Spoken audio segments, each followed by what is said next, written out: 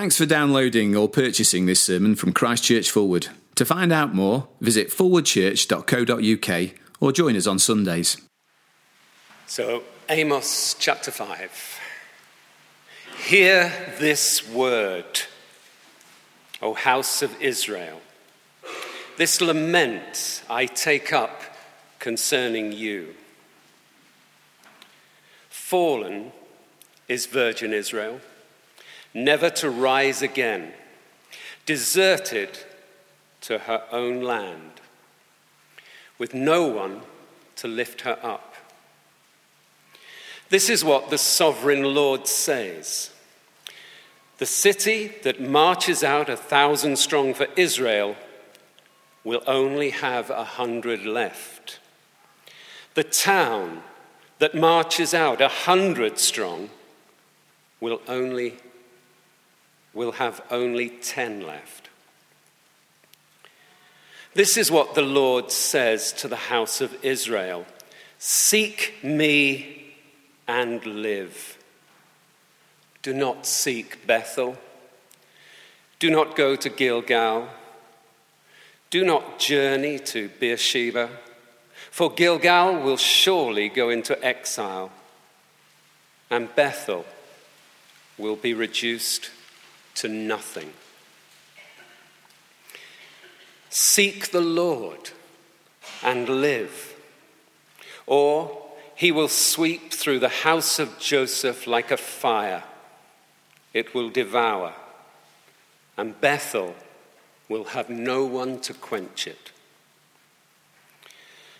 You who turn justice into bitterness and cast righteousness to the ground, he who made the Pleiades and Orion, who turns blackness into dawn and darkens day into night, who calls for the waters of the sea and pours them over the face of the land, the Lord is his name. He flashes destruction on the stronghold and brings the fortified city to ruin. You hate the one who reproves in court and despise him who tells the truth. You trample on the poor and force him to give you grain. Therefore, though you have built strong mansions, you will not live in them. Though you have planted lush vineyards, you will not drink their wine. For I know how many are your offenses and how great your sins. You oppress the righteous and take bribes, and you deprive the good of justice in the courts, the poor of justice in the courts. Therefore, the prudent man keeps quiet in such times, for the times are evil. Seek good, not evil, that you may live. Then the Lord God Almighty will be with you, just as you say he is. Hate evil, love good. Maintain justice in the courts.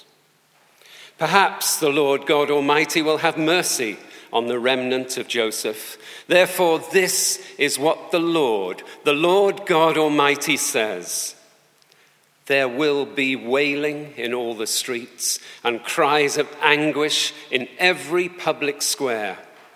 The farmers will be summoned to weep and the mourners to wail. There will be wailing in all the vineyards. For I will pass through your midst, says the Lord.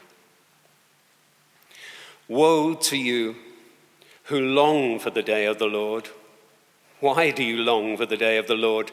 That day will be darkness, not light. It will be as though a man fled from a lion only to meet a bear. As though he entered his house and rested his hand on the wall only to have a snake bite him?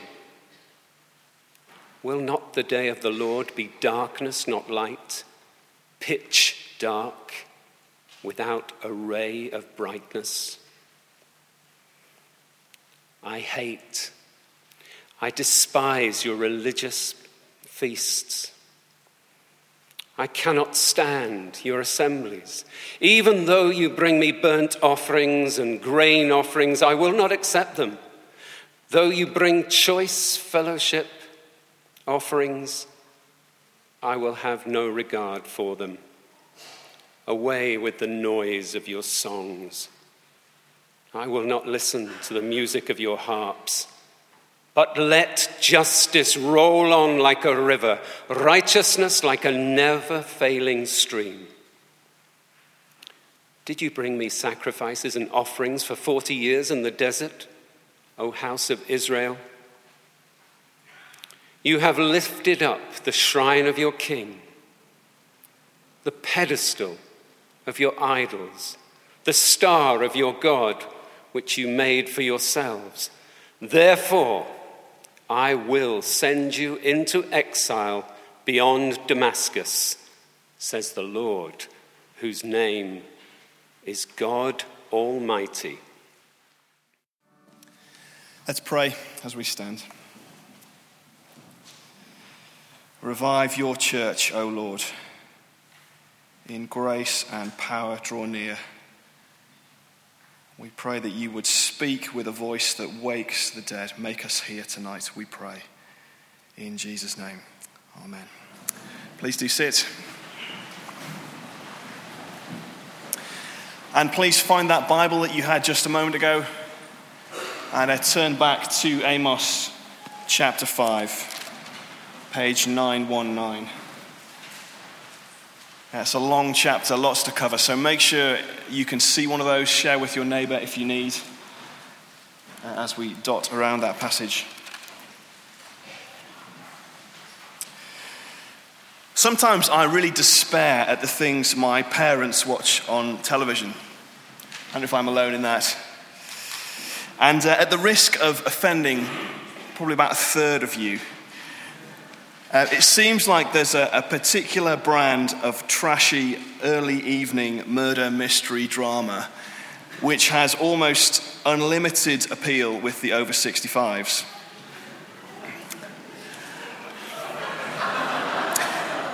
Now, I reckon the pinnacle of this kind of programming is undoubtedly the infamous Midsomer Murders. Now, I clearly don't enjoy this show, and I've only watched it, you'll understand, for research purposes. But the basic structure seems to work like this. The viewer is presented with pristine, idyllic, picture postcard setting. And in fact, if it wasn't for the sort of bizarrely high murder rate, I reckon the village of Midsomer would be just about one of the nicest places to live. You've probably seen it. Every garden is meticulously cultivated. All of the doors are brightly painted. The locals seem faultlessly accommodating. They're all even politely religious, and Reverend Winklebottom's parish mass is always well attended by ladies wearing the most beautiful hats every Sunday morning. But following the obligatory gruesome murder, and as DCI John Barnaby, I've got his name right, begins to scratch beneath the surface, soon you realise that pristine village life isn't that at all. You begin to see that this beautiful, refined place, all the beauty, all the refinement, it's really just a sham, and it's just skin deep. See, really the vicar is sleeping with the parish gardener's wife, whose husband really knows and is secretly blackmailing the good reverend for large sums of money, which he doesn't have, so he's borrowing it from the greengrocer, who, unbeknown to the rest of us, secretly operates as a loan shark. And all of this happens under the unfaltering gaze of elderly Miss Jones and Miss Barclay, who swear they're sisters, though no one can account for the discrepancy in surname, and are probably hiding some grim secret from the past that they refuse to talk about. But I digress. In a much more serious way, that is the state of God's people in Amos chapter 5. See, on the face of it, they seem really prosperous. They seem pretty secure. They even seem like a deeply religious lot. In fact, if you've been here for previous weeks through this series, you'll remember that's one of the reasons that they're a bit reluctant to listen to Amos's warnings of judgment. Just seems like the wrong message. I mean, for sure, there have been plenty of times in Israel's history when things have been a bit more shaky, they've been a bit politically vulnerable or materially poor. But just now, things just seem pretty good. There's no enemy camps on the border. And economically, the rich, at least, are getting richer. So why should they listen to a bunch of messages about woe and judgment when things just seem all right? Not to mention the fact that Amos isn't local. He's come up from the southern kingdom of Judah. And I reckon that's a bit like when George Osborne travelled up to Scotland to speak in favour of the Better Together campaign. And I'm told that only succeeded in bumping up the Yes to Independence campaign in the polls. See, as far as the Israelites are concerned, Amos is just the wrong man with the wrong message because life just seems pretty good, and religious life particularly seems pretty pristine. But like the village of Midsummer, just as soon as you scratch below the surface, you begin to see that the heart of society is just rotten. All the sweetness, the pristine religious presentation, it's just a sham. It's just like a veneer. It's the first point if you're taking notes. A thin veneer. Religious life seems to be thriving. Look at verse 18, for example. Like every good religious Jew, these are people who say, at least, that they long for the day of the Lord. That's the day when God comes in judgment to destroy the wicked and to vindicate his righteous people. You can see, look again at verse 21, that this is a place where the church calendar, if I can put it that way, is packed with events. They've got the feast and the assemblies, there's the sacrifices and the offerings. In our terms, we're talking like a full program for all ages, endless services, conferences, small groups, gatherings, weekends away. And you can add to that, verse 23, a thriving music ministry. How appropriate. We're talking a myriad of weekly rehearsals, I reckon at least twice yearly conferences. These are the guys who seem to have a new worship album out every other month.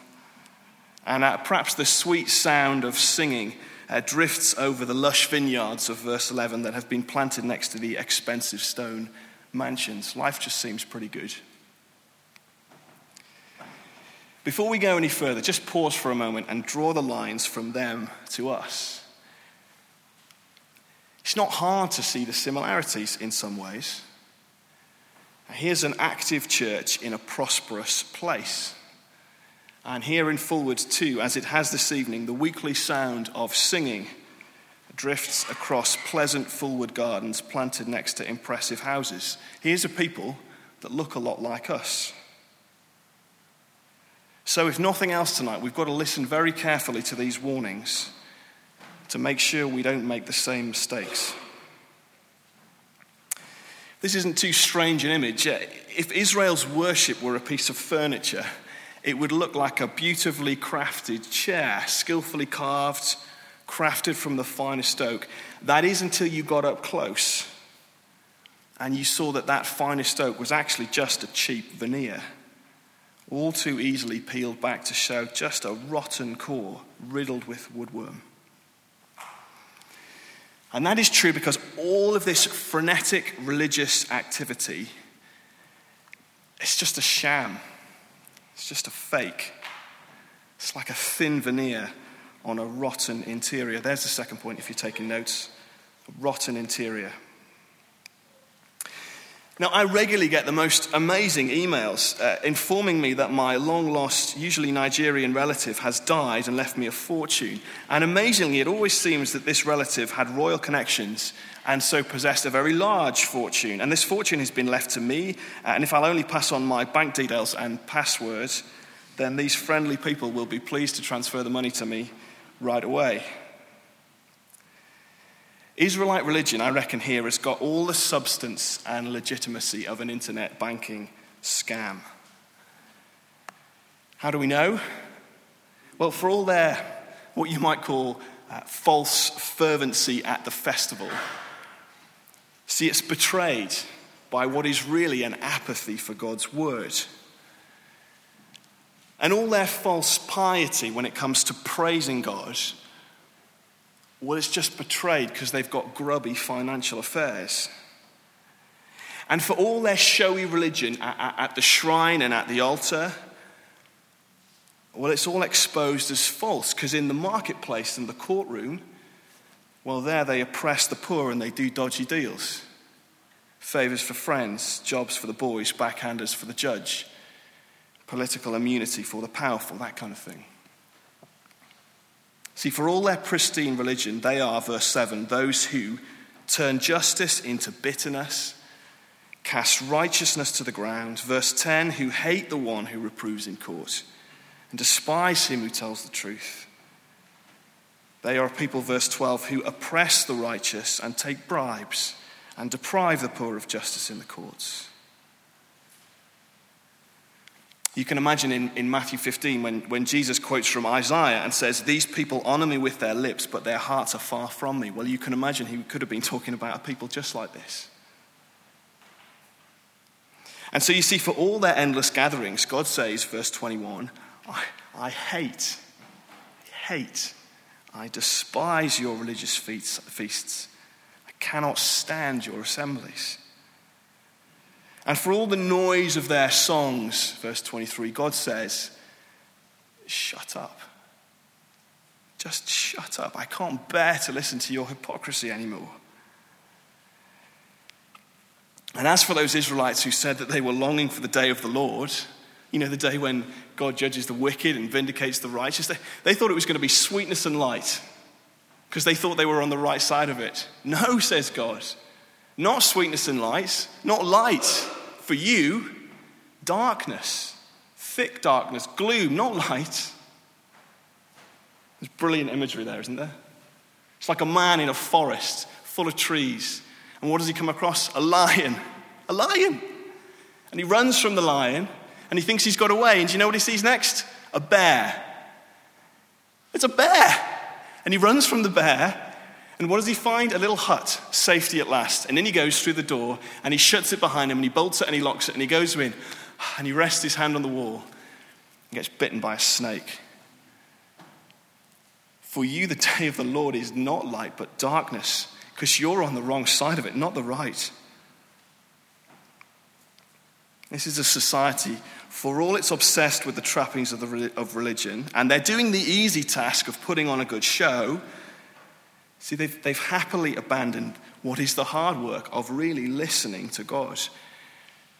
And as a result, they no longer know and they no longer love the things that God loves. What do we hear in Psalm 99? The king, that's God, the king is mighty. He loves justice. And here is a people, verse 12, who oppress the righteous, take bribes, who deprive the poor of justice in the courts. And at the risk of spoiling your Sunday evening, it's just all really sad, isn't it? Isn't it just sad? See, the God who loves righteousness and justice, the same God who is compassionate and gracious and slow to get angry and full of love and faithfulness. What has he done?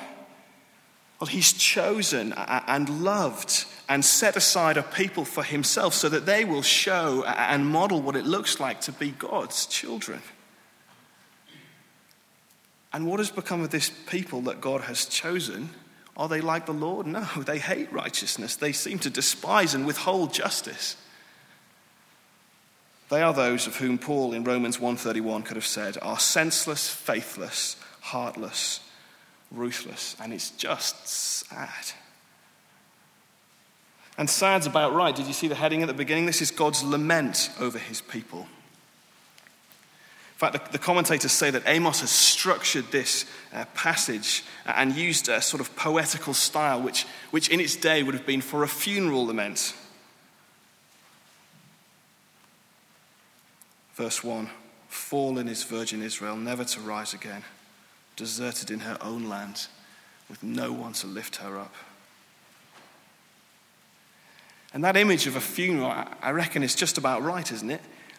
Because Israel's behavior, it's only leading one way. You can't have missed that as we read the passage. Where is it leading? judgment and death. The chapter's just shot through with warnings about the trajectory that they're on. And the imagery is very arresting, isn't it?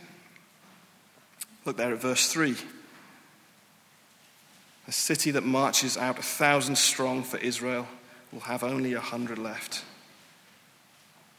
Imagine the image of a vast army marching out to war, beautifully arrayed, adorned, bright uniforms, flags unfurled, rank upon rank. How do they return? Humbled, utterly humbled, bloodied, broken, a few stragglers. What an image of the judgment the Lord will bring. Can you imagine the grief and the wailing in a time like that? It's verse 16. Wailing in the streets, cries of anguish in the public squares. We had a spell in hospital with our youngest Cameron a few weeks back. And this really isn't a cheery story, but there was a boy in the room next door who died while we were there. And I will just never forget the unrelenting sound of wailing that came through the wall. Such are the warnings of God's judgment when it comes to the trajectory that his people are on. And perhaps most disturbingly, look how that little section ends in verse 17. They will be wailing in the vineyards, for I will pass through your midst, says the Lord. Back in Exodus, God passed over his people, didn't he? He brought judgment on Israel's oppressors, but he passed over his people graciously. He led them free from oppression and slavery. Not anymore. God says, I won't pass over, I will pass through in judgment. And the results are utterly harrowing. Now look, I don't need to tell you of stories of Christians who've been in this way exposed as lacking integrity, living wickedly while maintaining some kind of religious pretense. We all know those sad stories, and there are too many of them. It's also easy to look at other people, isn't it, and harder to examine ourselves. And I guess one kind of question we ought to ask from a passage like this is, what are we doing on Monday which exposes our Sunday devotion as just hollow? And I don't say that to undermine our confidence in the gospel. In fact, the very purpose of a prophet's warnings of judgment like this, is always to encourage this kind of self-examination. In the end, it's kind of God, isn't it? He could have just got straight on with the judgment, but what do we get instead? A warning. Always a warning, so there's always opportunity to find forgiveness and change. Isn't that kind of God? We were coming out of church just last Sunday morning, and our eldest, Ruth, who's 3, started, for some reason, just running as fast as she could towards the road. And I tell you, my shout was severe, and it was loud, and she had to stop, because she was heading for what was, at that time, a busy road. The Lord does not want his people to face death and judgment. Brings us to the third point. One way to live. Just one way to live. Look, you might ask, what kind of a hope is there for people like this? People facing death? Is there any hope of life? That kind of question brings us to what is the central command of this chapter. Look at it there, verse 4. It's repeated again in verse 6. The Lord says, seek me and live. As we've seen, for all the religious activity, they weren't really interested in knowing God. I wonder, is that a call that you need to hear tonight? For all of your church activity, have you really stopped listening to God and his word? Have you stopped coming to him dependently in prayer? Is a living relationship with the Lord something that you're cultivating now? Or perhaps you're merely living off some distant memory of closeness to him. That's the sense, I think, in verse 5. Seek me and live. Do not go to Bethel. Do not go to Gilgal. Do not journey to Beersheba. Now, that might not mean much to you to begin with. It didn't to me. And we haven't got time to go into all the history. But know this. These 3 places, You might think they're in pagan nations. That's what I assumed when I read it first. The Lord's saying, seek me, don't be like the other nations. Actually, all three of these places are in the promised land. And more than that, these are all places where God has done wonderful things for his people. So there are positive memories associated with these places. They're places where God revealed his presence, where God made great promises to his people, where God made provision for them in various ways. But the horrible irony is, you see, the people are happy to visit the religious shrines in these places, that commemorated these great events.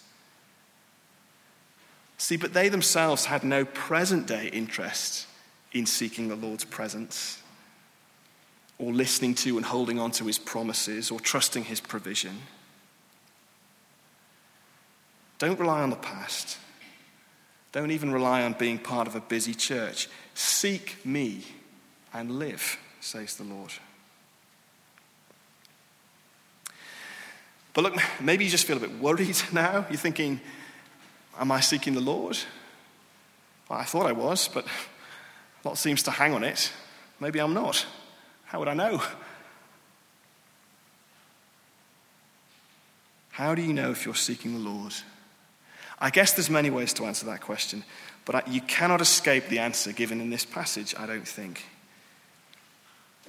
And it is this: if you are seeking the Lord, it will show in your behavior. See, in the end, I guess it's true that we become like the thing that we worship, whatever that is. See, the Lord God loves justice.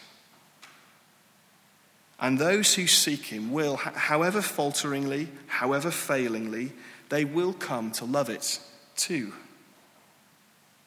And they will, for example, care about goodness being upheld in society. They will care about truth being told in our courts.